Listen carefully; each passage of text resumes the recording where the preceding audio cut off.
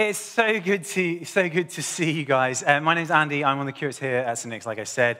This is my table of goodies, in case I get hungry during the talk.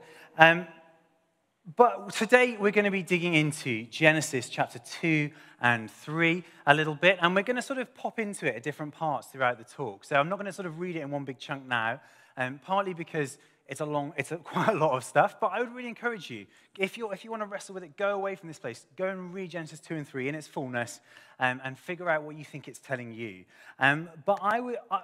Today I'm going to be continuing our series, and we're going to be looking at the topic of limits. So you might be thinking, okay, what on earth is a limit? Are we talking about speed limits? Are we talking about alcohol limits? What are we talking about? And I don't know what comes to your mind, but I remember I was driving a minibus which had a speed limiter in it. I don't do it very often, but it was the Alpha weekend away, and I was driving this minibus. And I was putting my foot down. I thought, there's something wrong with this minibus. It gets to like 59 miles per hour, and I'm on this like motorway, and then it stops, and I'm sort of like, it's just not going any faster. And I was like, oh my gosh, why not? What have I done? Is there a seventh gear? Like, what have I done? Anyway, they have a speed limiter on this thing to stop you from going too fast. And I was like, oh, that's so rubbish. I wish I had that speed. The acceleration was amazing, but once you got to that, it's limited.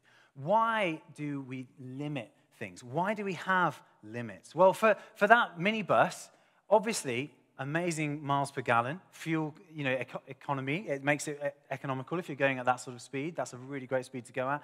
Safety, you've got 17 people sitting behind you. You don't want to be going too fast on the motorway. It's quite a big thing. Anyway, what would it mean for us to set sensible boundaries on our lives to make sure that we don't go over the top, we don't speed and have things go wrong? We're in it for the long haul. Well,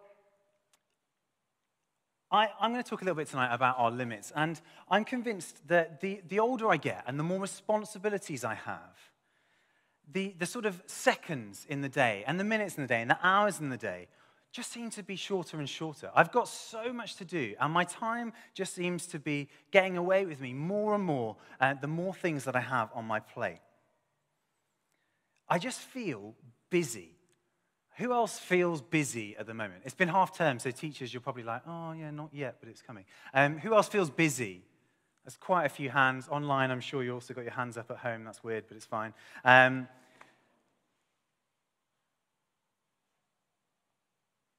You see, I feel like we have to order our lives a little bit. When we're sort of getting to this point where we've reached our limits, we want to make sure that we're not going over capacity. And over the last few weeks, I've had this topic of limits to sort of prepare and bring to you guys. And we're drawing from this emotionally healthy discipleship book. I feel like I'm getting covered in a cloud.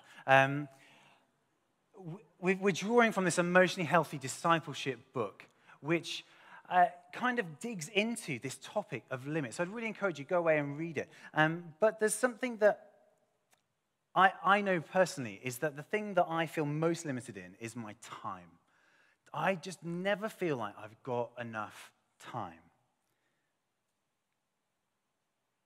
In Scripture, in Genesis 2, we're going to jump to it, verse 1 to 3. It says this: "Thus the heavens and the earth were completed in all their vast array. By the seventh day, God had finished the work he had been doing.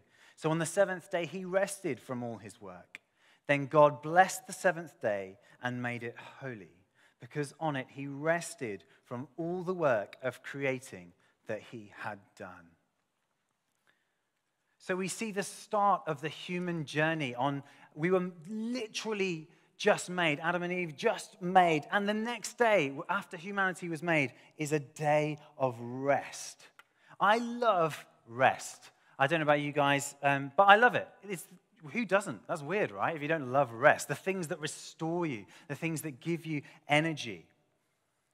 And I love talking about rest. In fact, a year ago, I was on this stage talking about rest. Go check out my sermon, Rest Must Resist Exhaustion. It's on our YouTube channel in our series that we were doing this time last year. And it's something that we've been talking about quite a lot over the last few years, is how do we rest well when the world says to us, keep going, keep doing more, keep taking on more. And, so often I find it really hard to get proper rest, spiritual rest, physical rest, emotional rest, intellectual rest, maybe social rest, space away from people, or maybe time with people if that's what restores you. I have always struggled to balance my life. I kind of feel like I'm a sort of spontaneous kind of guy. That's my sort of personality type. I really struggle to plan things really far in advance to sort of real details. I love the big picture. And at uni, I really was not good at organizing my studies. I wasn't good at finding my deadlines and putting them in place and knowing how long it would take me to do that essay. I just kind of went with the flow, should we say.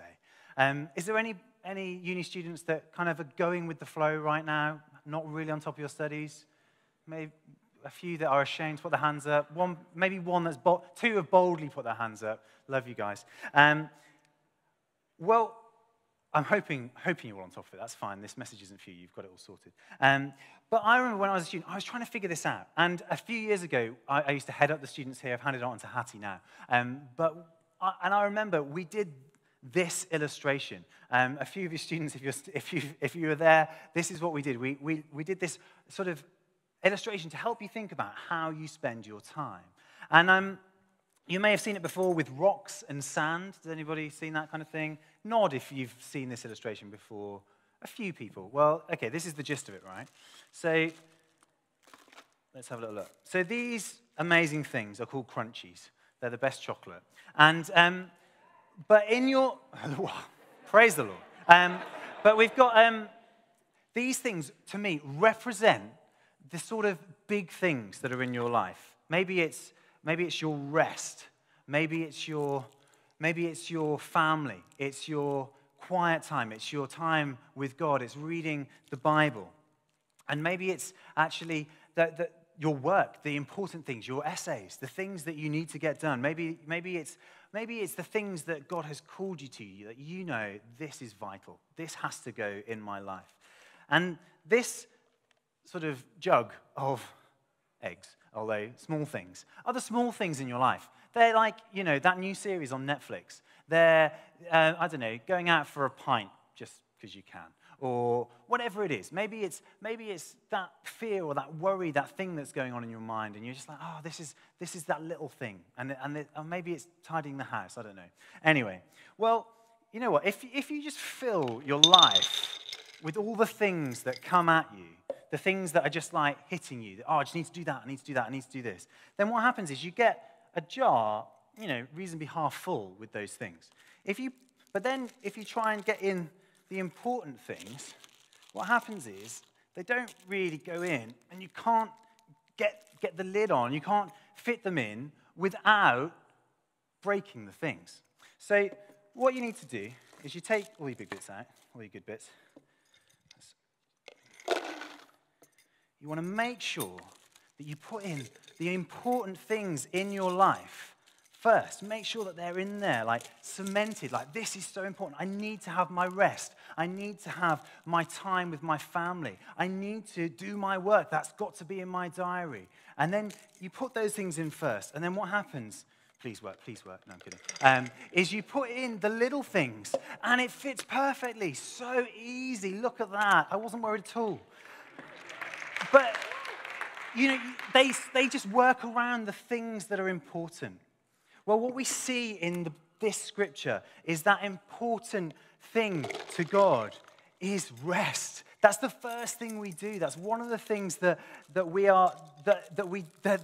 Adam and Eve, the first thing that they experienced was God's rest. And so we are limited in what we can do, but find order in the things that are on your plate by putting in the important things first. Go and watch my sermon on rest if you want to go deeper on that. What does that look like? Maybe it's find a Sabbath, have a day off a week. There's something that Rick Warren says is divert daily, do something to relax each day, withdraw weekly, take a Sabbath, take a space each week that is your rest day, and then abandon annually. Take a holiday. Get space away from the here and now. So order the things that are in your life and you will see fruit. I'm 100% convinced. So embrace your limits. Now, I love this illustration, and let's put those back in, actually. I don't know why I took those out. Put those back in. I love this illustration. And you know what? Over the last few weeks, I've learned this lesson. I always put in the things that I need to get done. And one of those things is write an amazing talk on limits. But also the things that have been going on in the last few weeks have been my wife's birthday, so I've got to take a day off for that, massively important, went to the zoo, had a great time. Other things that are important is taking a rest day, a Sabbath. Just because I've booked a day holiday doesn't mean I then work on one of my days off. What's the point of that? That's stupid. So I've got to take Sabbath. And then, you know what? I'm sort of praying about this church planting thing at the moment, and there's a big project. I've got to make sure I do that. And so there's lots of other things that go on in my week. I don't just work on Sundays. And I was like, okay, I've got them all ordered. I've got my life, my jar life, all sorted. But then, you know what?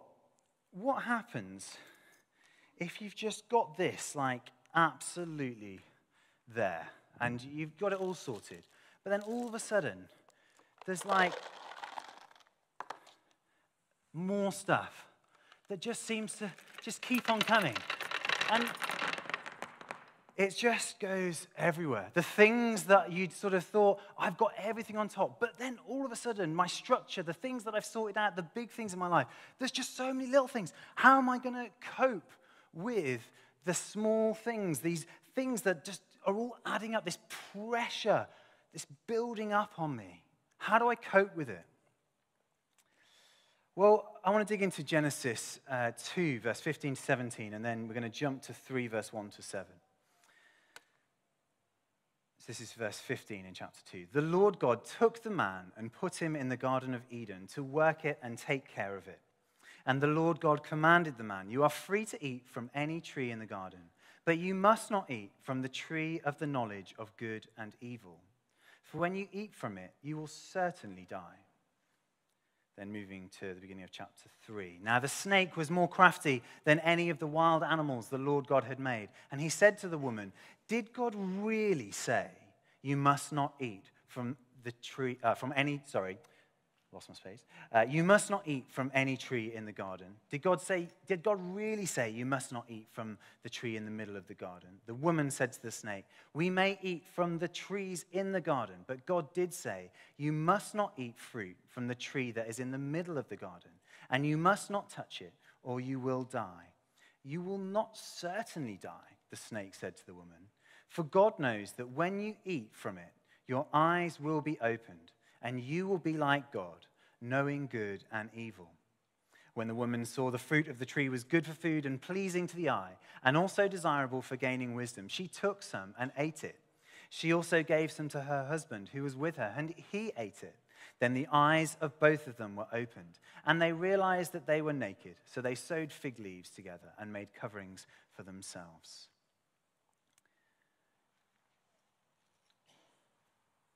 I draw our attention to this passage because of the limits that we see here. This sort of pivotal message in Scripture, you might have heard of it before. It's known as the fall, the moment where this decision was made that creation fell away from its sort of true design, the thing that God intended for us to live like. And I want to put ourselves in the position of Adam and Eve. So far, before this moment, they had lived only knowing God's goodness, only knowing God's godliness, his sort of the creator of the universe. And they'd only known themselves as the created ones, the ones who were not God.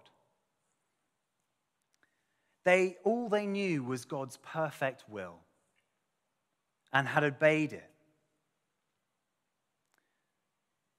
And they lived within God's limits, within the order, and it was good. They were created ones, creatures, as it were, not little creatures, but they were created.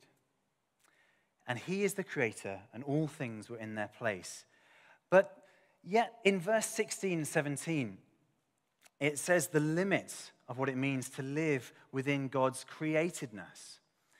It says you're free to choose. You're free to eat from the trees and do whatever. But there are things that if you choose them and eat from them, you will die. It's consequential. They will lead to your destruction. So what is so wrong about eating from this tree? Chapter 3, verse 5. It says this. For God knows... Sorry, what did I say? Is that where I've gone? That's not where I'm going. 3 verse 5. Yeah, that is where I'm going. For God knows that when you eat from it, your eyes will be opened, and you will be like God, knowing good and evil. In taking the fruit, there's something about understanding that there could be evil in the world. They'd only ever known good. They'd only ever lived in God's direction. Yet in taking it, they would be like gods. They would be like God. They would elevate themselves above the status that they were created into. The deception and the questioning of the snake leads to Adam and Eve choosing the wrong choice. But why did she do it? Well, in verse 6, it says, when the woman saw that the fruit of the tree was good for food and pleasing to the eye, and also desirable for gaining wisdom, she took some and ate it. They thought it would be good for them. They thought it would help them gain wisdom. They didn't see it as like an act of rebellion against God. They weren't like, yeah, well, we've lived so well under God. Everything's been great. But you know what? I'm going to choose rebellion. They thought, oh, this will help us. This will make us wiser. This will make us like God. But what it does is it stops them. It makes them try to be something that they aren't. It disconnects them from who they were called to be, the created people that they were supposed to be. And you know what? They thought it would be better, and it wouldn't be. And isn't that so often what the world says? You could have more. You could add more to your life. If we have more, things will be better. It'll be great to take on more. You can do more. You can be more. Hustle. Work hard. Buy more. Consume this. Consume more. Things will be better in your life if you do. But you know what? We need to live a more simple life, to embrace our limitedness, that we are created creatures. We are not God. We cannot do everything. So what are our limits? What are the things that we need to realize we cannot always do? I mean, obviously, I've talked about time. We don't have infinite time. We can't do everything physically, as in we've only got a certain amount of time. Perhaps we're limited in our capability.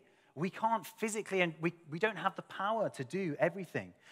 We're also limited in our personality. There's ways that we have been made. I am not a very good planner at things like this, sorting my life. That is not my personality. So that is a limit of mine. I need to know that so I can grow in those things. We're limited in our relationship status. If we're single or if we're married, there's things we can do, there's things we can't do in both of those circumstances. We're limited by our emotional, physical, and intellectual limits. Our family of origin, our background, perhaps even our season that we're in, it limits us on what we can do. And I'm not talking about limits that are sort of put on us from the outside. I'm not talking about injustice, so don't hear that in what I'm saying. That's not what I'm talking about in this issue. We're talking about our personal limits in who we are. You know, it's funny that they thought that there'd be wisdom in taking the fruit and becoming like God. But actually, the wisdom is in knowing your own limits. It's in understanding what you can and can't do, and seeing where actually you have to say no, to drop the things that don't matter, to sort of say, actually, I've got the things that matter in my life. The little things don't. And you know what? This is not easy. This is called boundaries. This is about putting the right things in and saying no to the things that don't matter. It's not easy at all. So sometimes we have to say no. Now, I thought that I'd been really good at that. And I kind of felt like, actually, I've planned the things that I need to plan. There's stuff coming up. But sometimes, what happens if the things that come are actually really important and really, really, really vital to your life? What about if actually a close friend suddenly becomes ill? What happens if someone you know dies and there's a fallout from that? What happens if actually there's things that you hadn't even seen and actually the bits that you'd put in your family life just grow? What happens if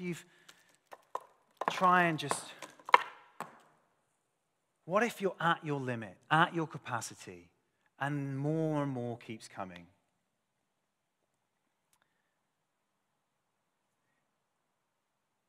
As I was saying, over the last few weeks, I've been preparing for this talk, and we had some really awful news last weekend, and lots of things have been spiraling, and lots of things have been coming at me, and I was sick randomly in an evening. I'd planned some time, and all of these little bits have somehow conspired to me getting to what was supposed to be a retreat day on Friday. I'd booked in a retreat day to go and just hear from God.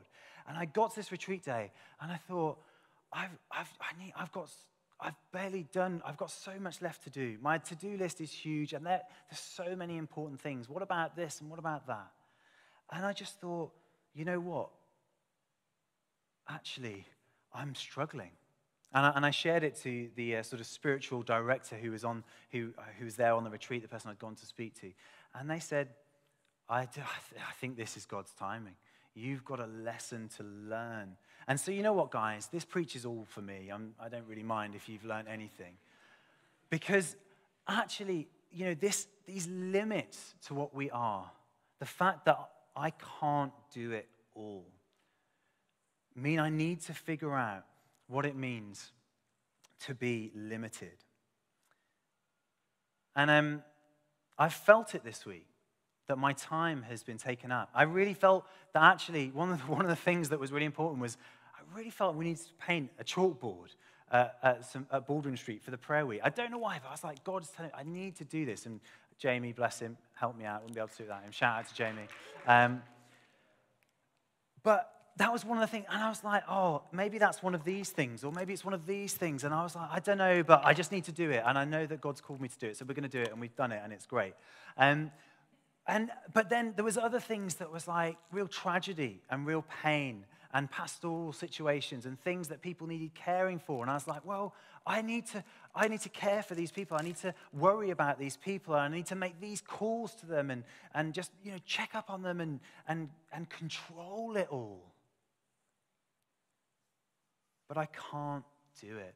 And then all of a sudden, I see this Ukrainian crisis, and I mean, I knew it was happening, but then it's just become this thing, and I'm like, gosh, I need to pray. I need to do something. What can I do? Do I know anyone in the Ukraine? Have I got anything that I can do? And maybe I need to turn all my social media blue and yellow, or what, I don't know what to do.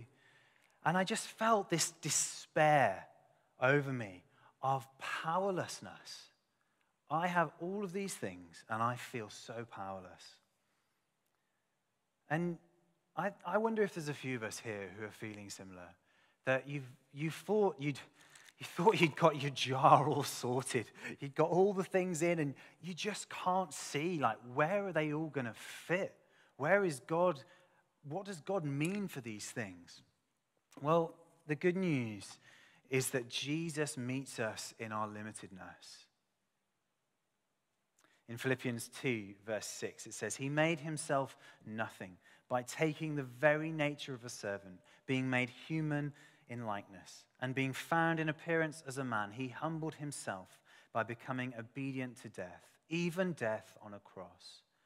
Therefore, God exalted him to the highest place and gave him the name that is above every name, God limited himself. He knows our limitedness. The omnipresent became a baby. The omnipotent became weak. God knows our weakness. He knows what it's like to suffer, to despair. You know, a popular phrase is the shortest verse in the Bible is Jesus wept. He weeps.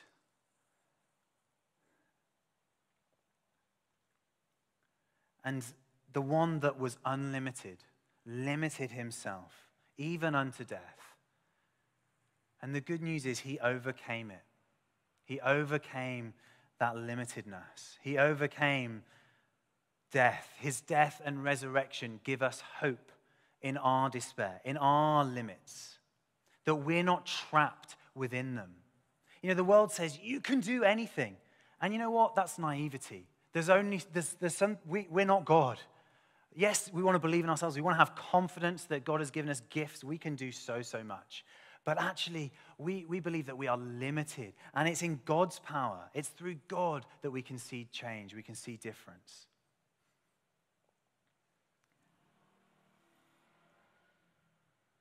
It's in his resurrection that we find hope. You know, we entrust these things in our life to God. You know, he knows all of the challenges, the things that are big, the things that are small. He knows every single part of them, every detail in our lives. And he knows what he's put on our plate, our calling, the things that we're called to. And we get to ask him for help. We get to ask him for help. I needed his help this week. And he sent that in my wife yesterday. I'd had my retreat day on Friday, and I'd got some thoughts, and they're all swirling around it. It was all this stuff. And then it was Saturday, and we were seeing people. Saturday's my Sabbath. It's my rest day. Don't want to be doing work on Saturday, but I've got a talk to do. What do I do? And she said, actually, you need to stick to the things that are important. You need rest. You've not stopped this week. You need to find rest. Those things, they're God's to hold, not yours. I can't control all of these things. They are God's. And you know what? Some things are just going to have to slip. I can't control it all. And so we come to God and we say, God, help. Help us. Maybe it's help us discern what really is important. Sometimes these little things seem huge. It's like an Easter egg that we're trying to fit in there. But actually, maybe it's not. Maybe it's just whatever. So we want to ask God, what do we need to say no to? Maybe we need to ask God to increase our capacity. Maybe there's so much coming at you and you're growing and you're working in things and you're like, actually, you know, I know that I can do more. I know that I can grow.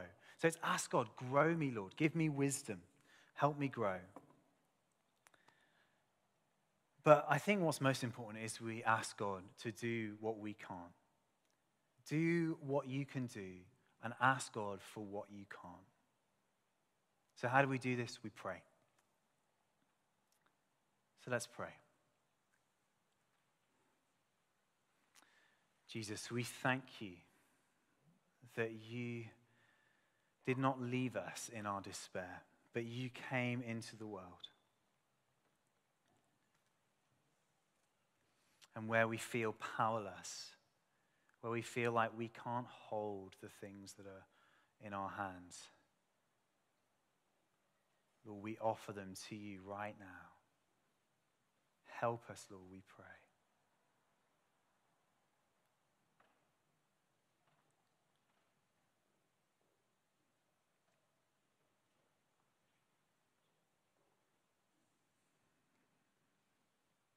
God, we pray, Lord, where we feel in our personal lives weakness, where we feel like we can't do enough. Lord, I pray you'd meet us there. Lord, for our hearts going out to Ukraine, Lord, as we are filled with fear of what might be, and as our hearts yearn for those poor people, Lord, we pray that you would help them. Lord, we offer it in prayer to you. We intercede on their behalf. Do what we can't do, Lord.